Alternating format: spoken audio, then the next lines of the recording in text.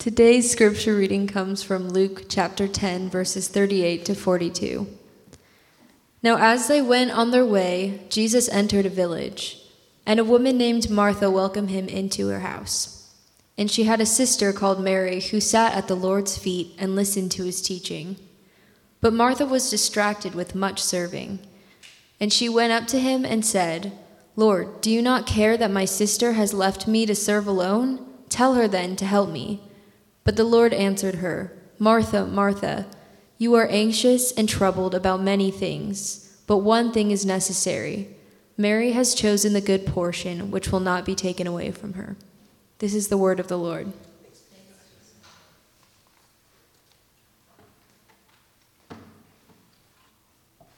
Cheryl, Will, Alicia, that was beautiful, that last song. Really, really beautiful. I mean, they're all beautiful, but especially that last one. Beautiful.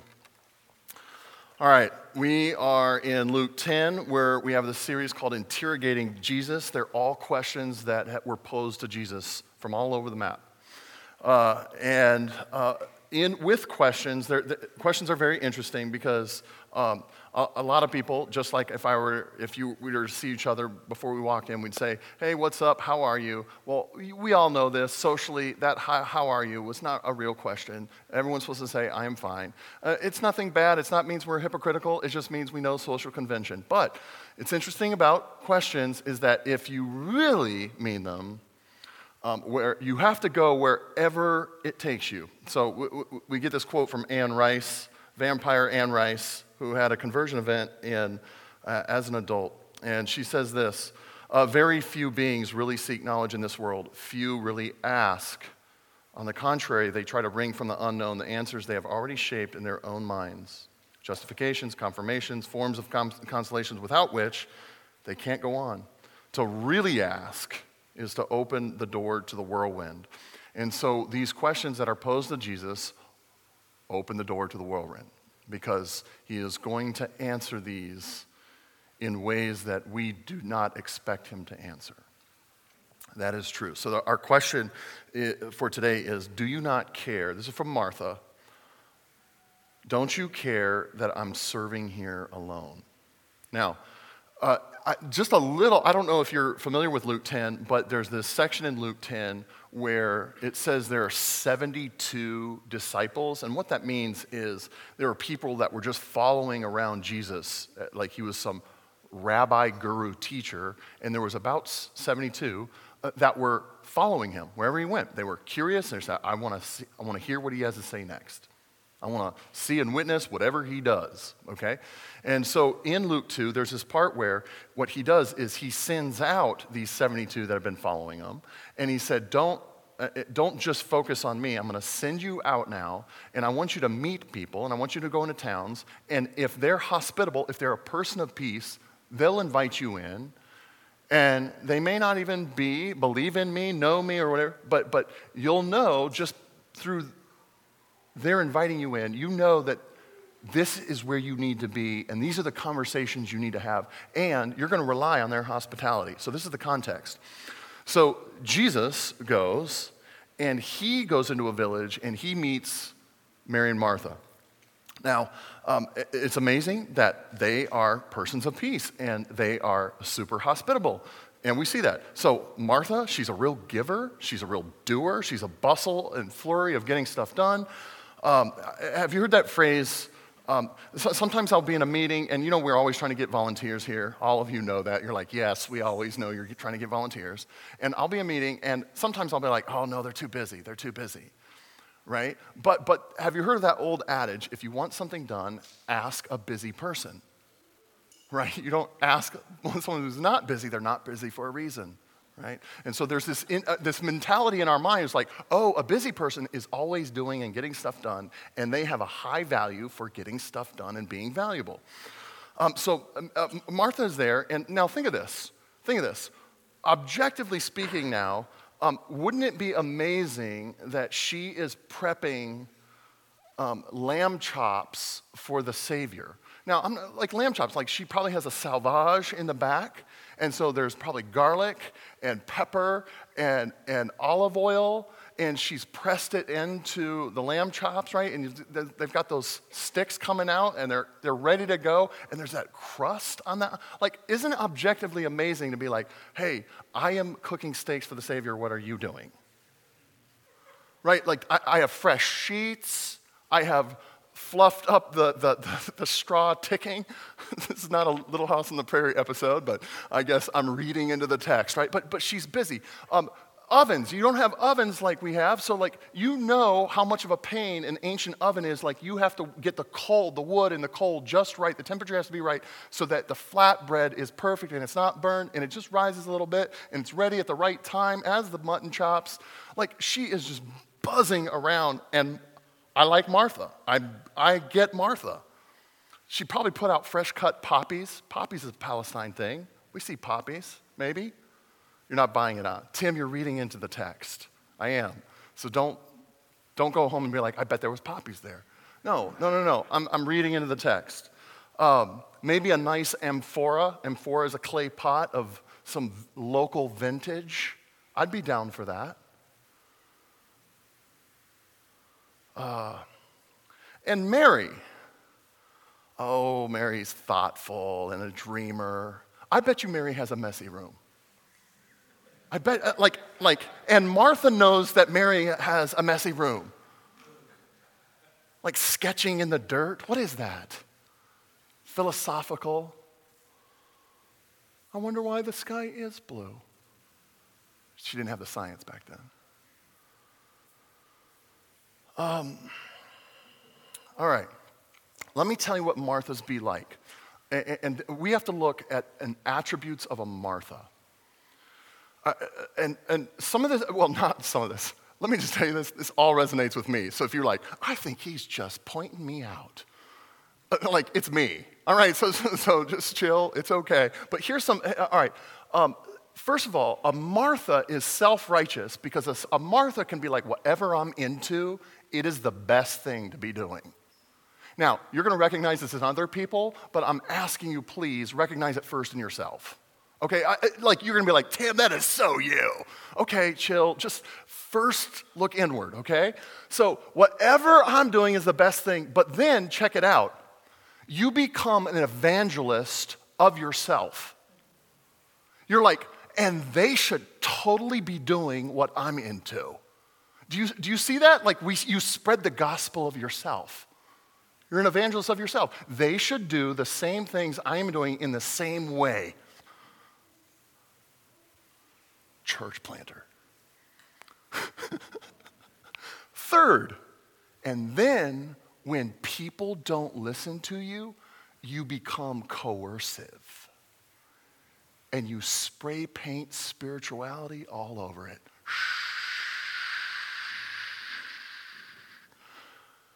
You become an oppressor. These are marks of a Martha. Marks of a Martha. I bear them all upon my flesh. All right, now, I'm going to give you some observations about this twist in Martha's question. All right, so what's behind the question? I'm doing all the work here. I mean, haven't you ever said that to your spouse? Or am I the only one? I guess I'm doing everything. Oh, really? Everything? Only a few chuckles. Okay. Okay. Have you ever felt this? It's like, well, it would be great to chill, but somebody's got to do it. Like, who's going to, the dishes fairy's going to show up? Somebody's got to do the dishes. Like, you feel this, like, I guess it's me, right? So this is behind the question. And I already mentioned this, but my goals, my work, my priorities have to be more important than everything else. Like, we've convinced ourselves of that. Every single one of us. And this is behind it as well, is we believe this is that work and effort will get more done in this world than being something. I haven't been convinced of that yet, neither have you. But there's this added curveball, and this is what I want you to see in Martha's. This is what I was geeking out over. You were geeking out over the question, Tim? Yeah, I was. All right, this is the curveball. Jesus, do you care about me? So I get what's behind it, so do you, but this is the curveball that Martha gives us. And there's this sweetness and there's sadness and there's a little bit of curiosity to it. So Martha isn't just asking for a verdict on work and busyness and do-gooding, and she's not just wanting Mary to jump in. This is behind that question is, do you care? Is, doesn't my work earn some care and approval from you? Do you see that? Like she's asking for confirmation. I see your work. And because of your work, I am going to shower you with care. Because of your work. Do you see that? That was the curveball. Now, what does this sound like? If you're familiar with the older, younger brother, the prodigal son parable, what does it sound like? It sounds like she's an older brother, because if you remember the older brother, what was he whining to his father about? Like, what? Sure would be nice if you cooked me and roasted me some sweet barbecue. That would be awesome, because I've been totally dutiful. I didn't go off and waste your inheritance. Do you see, like, Martha is very older brothery, except older sistery. I don't know if she's older or younger.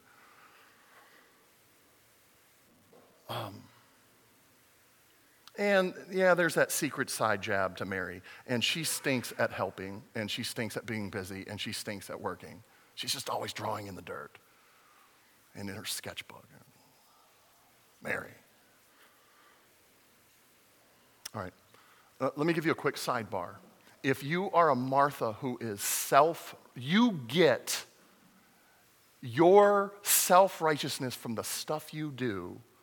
I want you to see this, is you always have to use comparison with other people. All right? And if you say, I am doing it better than Joe and Harry, no, there's no Harrys and Joes anymore. Like, I'm safe there. I don't know. Get back on track.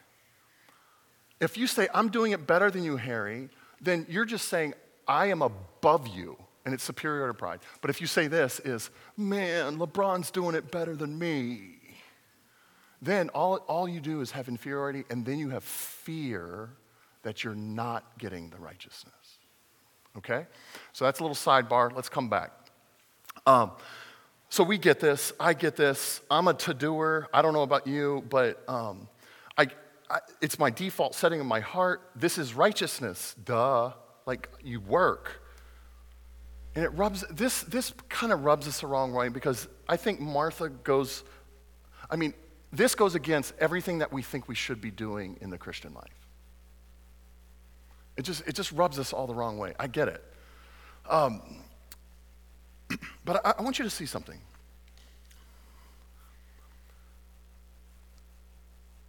The busyness of doing good things can be an avoidance and rejection of Jesus just as much as all-out hedonism, models and bottles. I've said this quote before. It's one of my favorite Flannery O'Connor, Southern Gothic writer, and she said this. You guys will love this quote. Can you bring it up, Bryant? It said this. It says in the text first that Martha was distracted by her busyness. All right? And now that's a curious thing, is like she was so busy that she was pulled off track. So that's what I mean by, this is Flannery O'Connor's quote. The boy didn't need to hear it. There was already a deep, black, wordless conviction in him that the way to avoid Jesus was to avoid sin. What is she talking about? We should always be avoiding sin, Pastor. We should always be, and Tim. What is she saying there? She said, if you're busy trying to get the pleasure of God, you don't need Jesus because you're doing it through a self-righteousness, and you don't need him. You can avoid Jesus by working your tail off. And that it can be just as bad as models and bottles.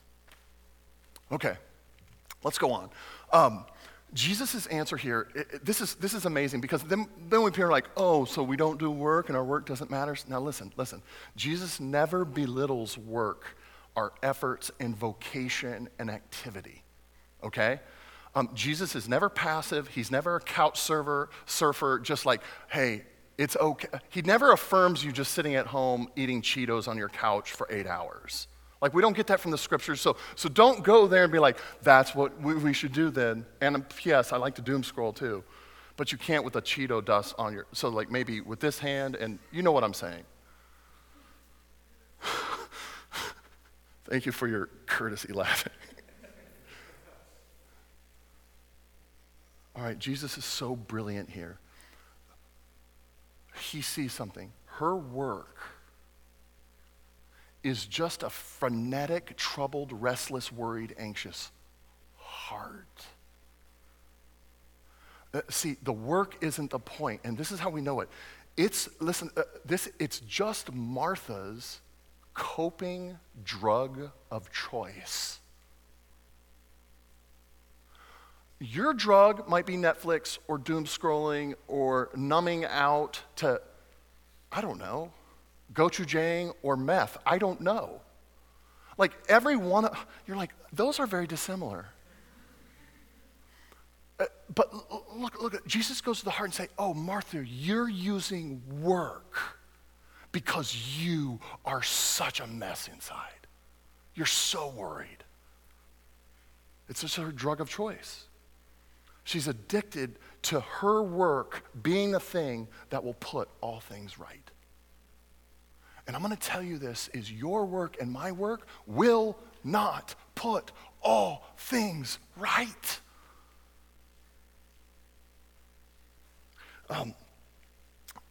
Jesus doesn't say work is bad, but he says this. He says there's one component, one necessary component that will make all things right. Martha, go to the top of the food chain, sister.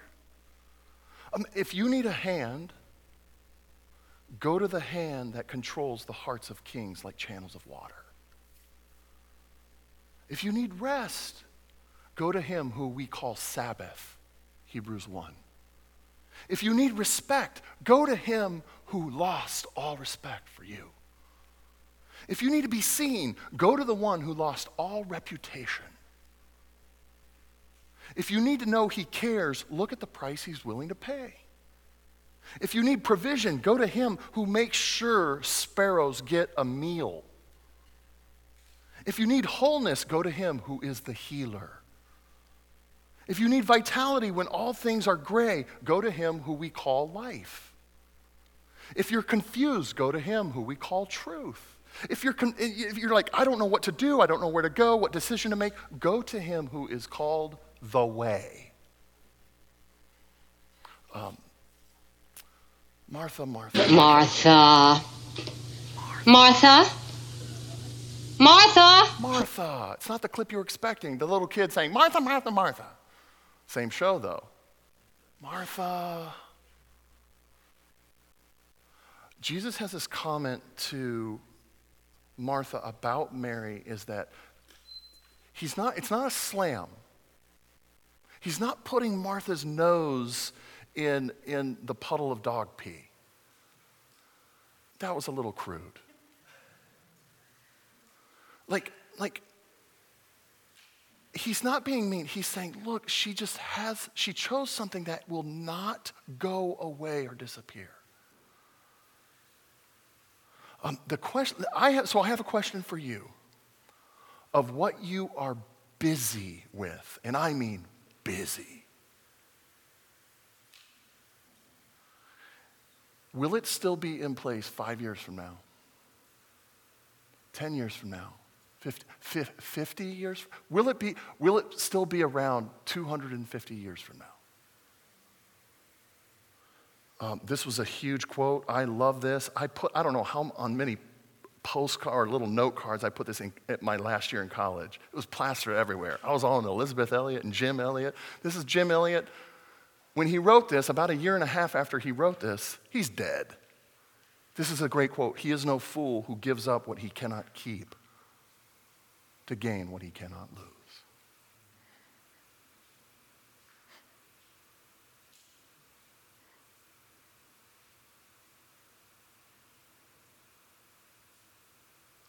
So,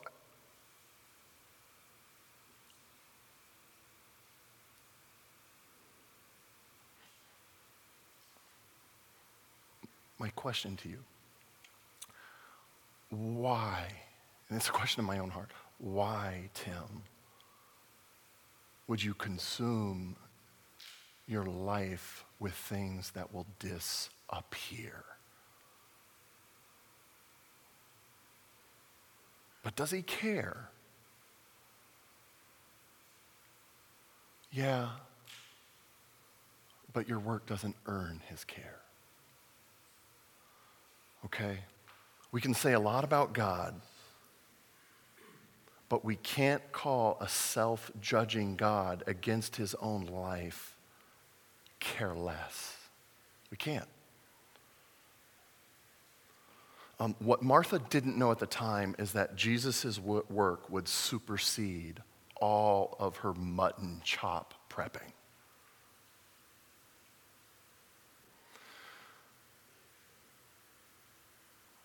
So, to Marthas, if you're a Martha like I am,